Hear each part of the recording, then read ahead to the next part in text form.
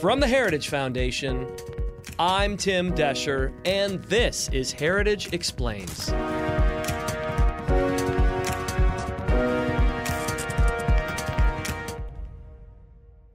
If you're a share owner of a corporation, you literally own the company. And it's your property in the form of capital, which has made the production of useful products and services possible, and it's now available in the marketplace for consumers. That capital is now being diverted to causes and purposes that you never intended to support. But it's all because of this great reset that there are people that believe so much about how things should be done that they're using your money to advance their own initiatives.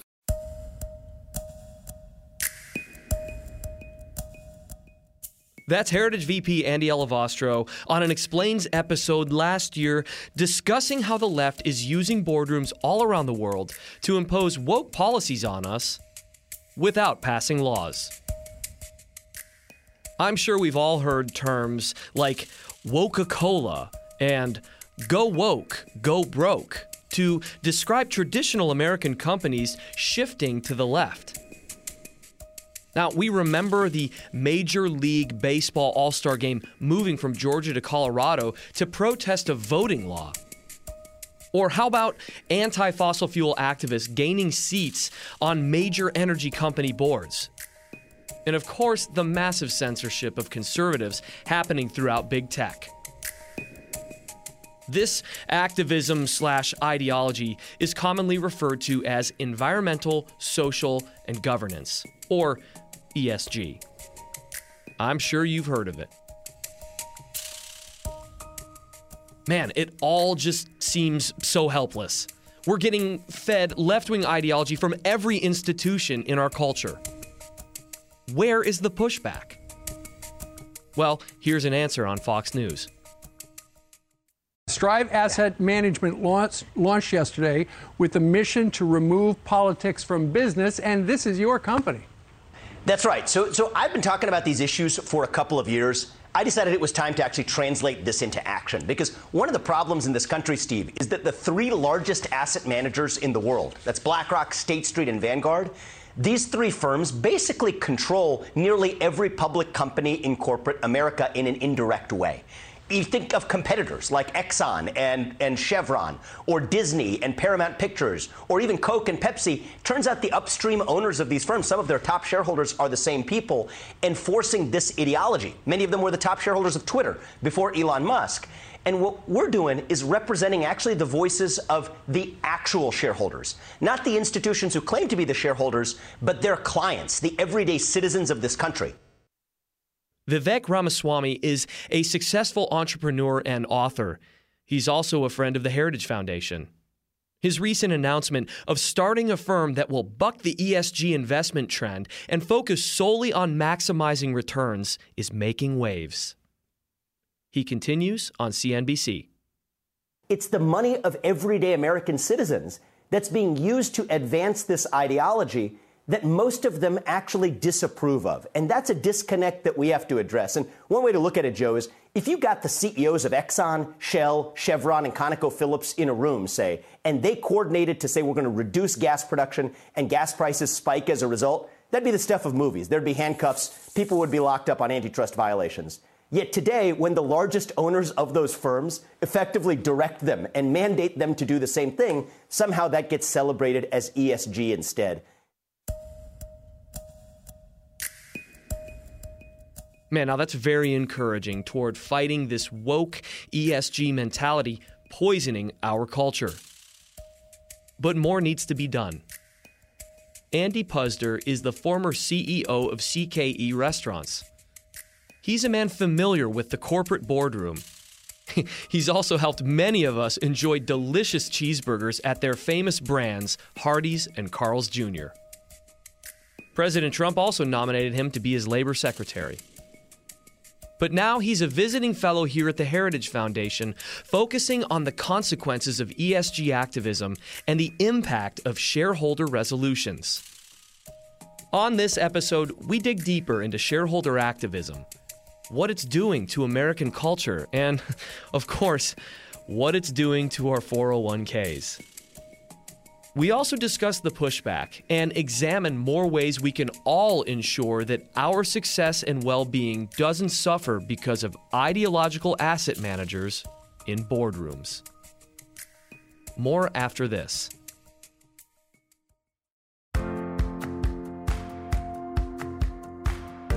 It's because of support from listeners like you that we can continue to produce podcasts like Heritage Explains and SCOTUS 101. And you can help us keep it up by going to www.heritage.org/podcast today to make your tax-deductible gift. Andy, we've talked about ESG before on Heritage Explains, but it has been a while. So I was hoping you could just give us a quick definition so we're on the same point that we're jumping from. Sure. Well, a lot of people don't even know what it stands for. It stands for environmental, social, and governance. Okay. What it means is radical environmental policy, progressive social policy, such as critical race theory HR programs, like they put in at Coca-Cola and American Express, that teaches people that they're either oppressors or oppressed, what a terrible thing to teach anybody. And then governance is policies such as hiring people based on their race or their sex, putting somebody on your board because of their race or because they're female, rather than judging them on their character and their merit. Okay, let me just stop you. Okay, so these are the things that corporations are factoring in to how they run their corporation. Is profit anywhere in there? Is making the company grow anywhere a part of this? I'd say, well, the bigger part of it isn't. I don't know that. I think there are probably some CEOs who want to do this, that are ideologically committed to this. The real problem is that the people that run the largest financial asset funds in the country, people that run these financial funds, own. I mean, if you take the largest three financial firms in the country, BlackRock, State Street, and Vanguard, if you combine their ownership, they're the number one shareholder in 80% of the companies in the S&P 500. So they use this criteria to force CEOs to focus on these progressive agenda items as opposed to focusing on profit. In his latest letter to the country CEOs, which Larry Fink seems to think he needs to send every year, he sent a letter to all CEOs, and he admitted in it that green policies, if you pursue these environmental policies, they're not as profitable as if you don't pursue them. Like they have a cost. And I don't think we need Larry Fink to tell us that high-cost, low-return environmental policies weren't going to increase your profits. But no, the answer to your question, the simple answer is no, these policies do not encourage profits. There are very good studies out there from very reputable sources proving that ESG investing is a negative for profits. It's a negative for investor returns. It's only a positive if you're one of these progressive crusaders who's trying to get these issues through and force them down Americans' throat without going to the ballot box. Okay, so let me just take it from here. So we're in wonk world here, in think tanks and things like that. We're not in the boardrooms coming up with this stuff. Are these left-wing groups approaching board members and approaching CEOs saying, "Hey, you should do this. This is your thing"? Is this like them at cocktail parties getting this? How is this organized? I mean, this has only really come up in the last few years. How is it all of a sudden coming to this? Yeah, it really came down quickly. It really permeated our lives and our economy faster than I think anybody, faster than I thought. I didn't even know what it was maybe 18 months, 2 years ago. Wow. And now it's like everywhere. But yes, what happens is you've got an instance, for example, last year with Engine Number One and Exxon. You may require Engine Number One is a small hedge fund, owns very little stock in Exxon, decided that it wanted to put environmentalists on Exxon's board, which is ridiculous. Well, guess what happened? State Street, Vanguard, and BlackRock decided to vote with Engine Number One. They owned about 21% of the company, which is a huge percentage of a public company. And they, guess what? Today, those environmentalists are sitting on Exxon's board. Now, if you're running a public company and Larry Fink calls you up and wants to have a meeting, or somebody from BlackRock calls you up and wants to have a meeting, well, first of all, you're going to take the meeting. I can tell you, having run a public company, that you listen to your shareholders, particularly your large shareholders. Now he can sit down in a meeting, and I'm not in these meetings, so I can't tell you what's said, but it could be that these individuals go into the meetings and say, look, we want you to adopt these critical race theory HR policies, or we want you to expand the number of people on your board that are racially or sexually acceptable, not based on their merits or their qualifications. Or we want you to adopt some, zero carbon emissions goal of 2030 or whatever they're trying to ridiculously set the goal at. And if you're the CEO, you say, well, maybe, I really don't think that's going to help my profits. And I guess he would say, well, we're a major shareholder, and remember what happened to Exxon. Yeah. You may find people on your board that you don't want on your board. Right. Well, then you got to try and find a way to either comply, do what they're asking you to do, or find a way to make it look like you're doing what they ask you to do. Let's get into how they are legislating. I mean, it's, most people think, hey, the House writes the bill, they debate it, pass it on to the Senate debates it, passes it on to the governor, the president, signs it into law. That's what it is. It's a big process. It's a tough process. On purpose. How is this legislating? Well, what they do is they go out and threaten these companies with adverse votes on director nominees or adverse votes on shareholder proposals unless they adopt these radical policies. So you've got not only the elites in the financial community driving this, and they are leftist elites that run these companies. But now you've got, under the Biden administration, you've got the government teaming up with them. It's dystopian. I mean, it's this, you've got the SEC talking about climate disclosures. Yeah. You've got the Department of Labor wanting to make it so that 401k plans can have these investments that don't focus on returns. They focus on politics. They're doing everything they can to empower these financial elites to take advantage of this incredible power they've acquired, investing our money, to force these companies to pursue this progressive agenda. By doing that, you don't have to get anything passed in Congress. It's a shortcut around our political process. It's a shortcut around our democratic process to accomplish goals that they can't otherwise accomplish because they're not popular. I wanted to ask you specifically about Florida. HB 1557, which the left calls the Don't Say Gay bill, which of course has nothing to do with that. Which it doesn't. It doesn't say gay. It doesn't say that at all. But that's their messaging, and it has caught on. I did a Google search of it, and you can hardly find the name of the bill. It literally is, they're calling it Don't Say Gay bill. And this, of course, has resulted in share owners telling Disney that if you don't take a stand against this bill, which Governor DeSantis pushed, which passed through the legislature, they signed it into law, said we're going to make you rue the day that you didn't avoid this. Now, they are. I think their stock is maybe down 40% since the start of the year. Disney stock is down that way. First, this can't be good for share owners, people that have put their hard-earned money in Disney stock, or like you said, through index funds. This is hurting a lot of people, the fact that Disney is taking a moral stance on legislation. So I want you to talk about that, but then I also want you to talk about Governor DeSantis. Is this a model for how to stand up to ESG, to how to stand up to this kind of thing? First of all, I think this was a huge mistake by Disney. And it's not a huge mistake for every company to get political. For example, let's take Starbucks or Patagonia or Nike even with their Colin Kaepernick ad.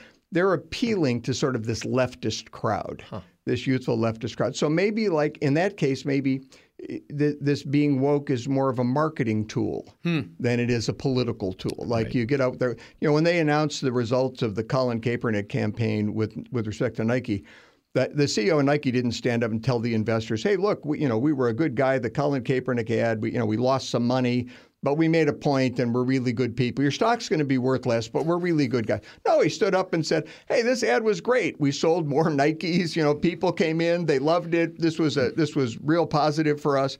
So in that sense, that kind of woke, it becomes a more of a marketing tool. Yeah. But with Disney, Coke, American Express, you got to look at who your customer base is. Right. They're not trying to appeal to this. Their focus isn't on this leftist group of young Americans who follow these leftist policies and think that Bernie Sanders has any idea what he's talking about, or that AOC has some idea what she's talking about, which it's hard to believe that even they think that.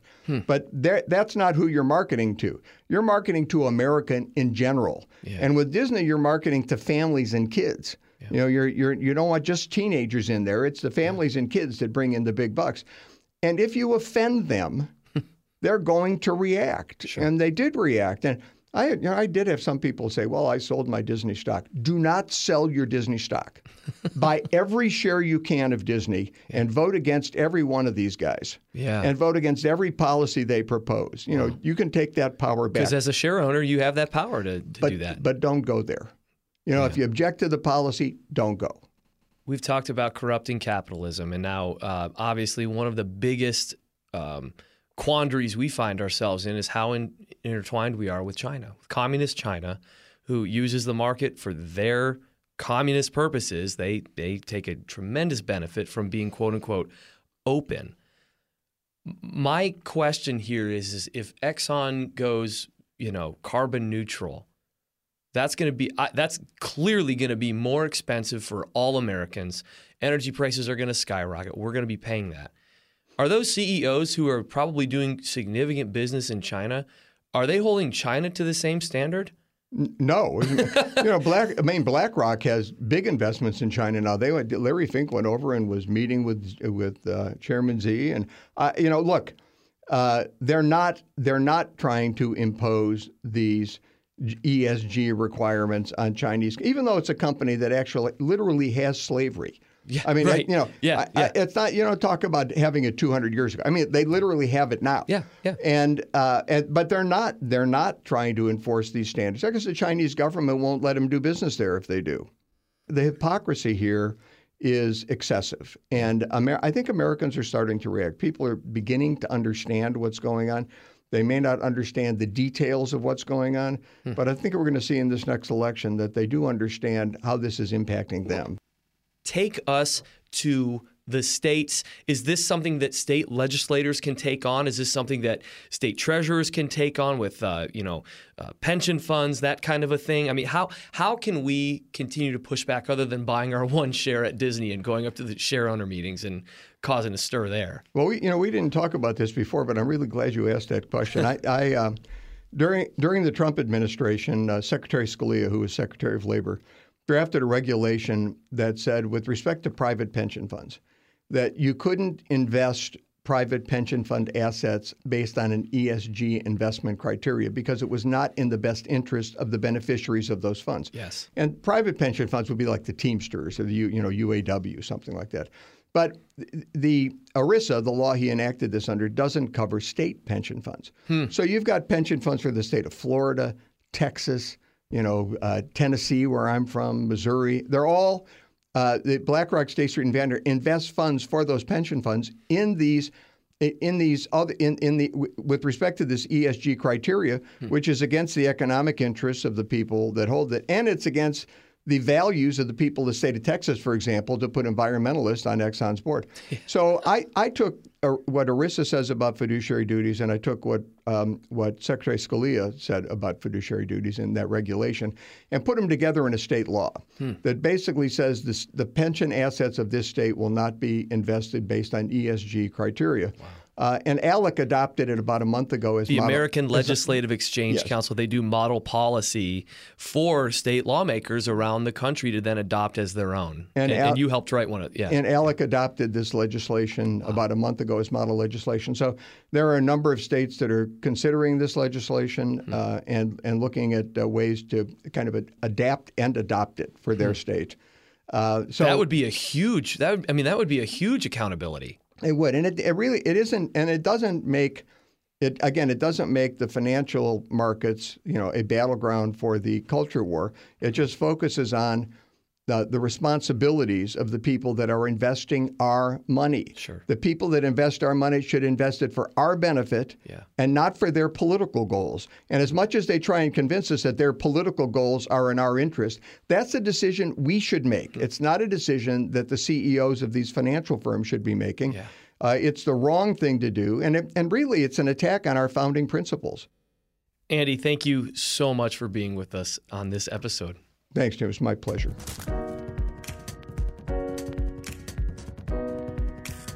And thank you again to Andy Puzder for being our guest. It was so great to have him in the studio.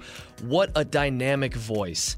If you want to read his work and other heritage work on ESG and woke capital, head over to the show notes. We've linked to some stuff there for you.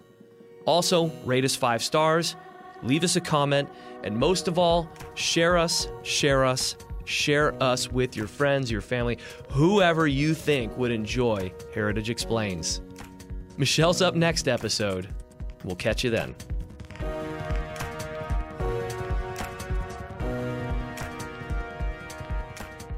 Heritage Explains is brought to you by more than 500,000 members of the Heritage Foundation. It is produced by Michelle Cordero and Tim Descher, with editing by John Popp.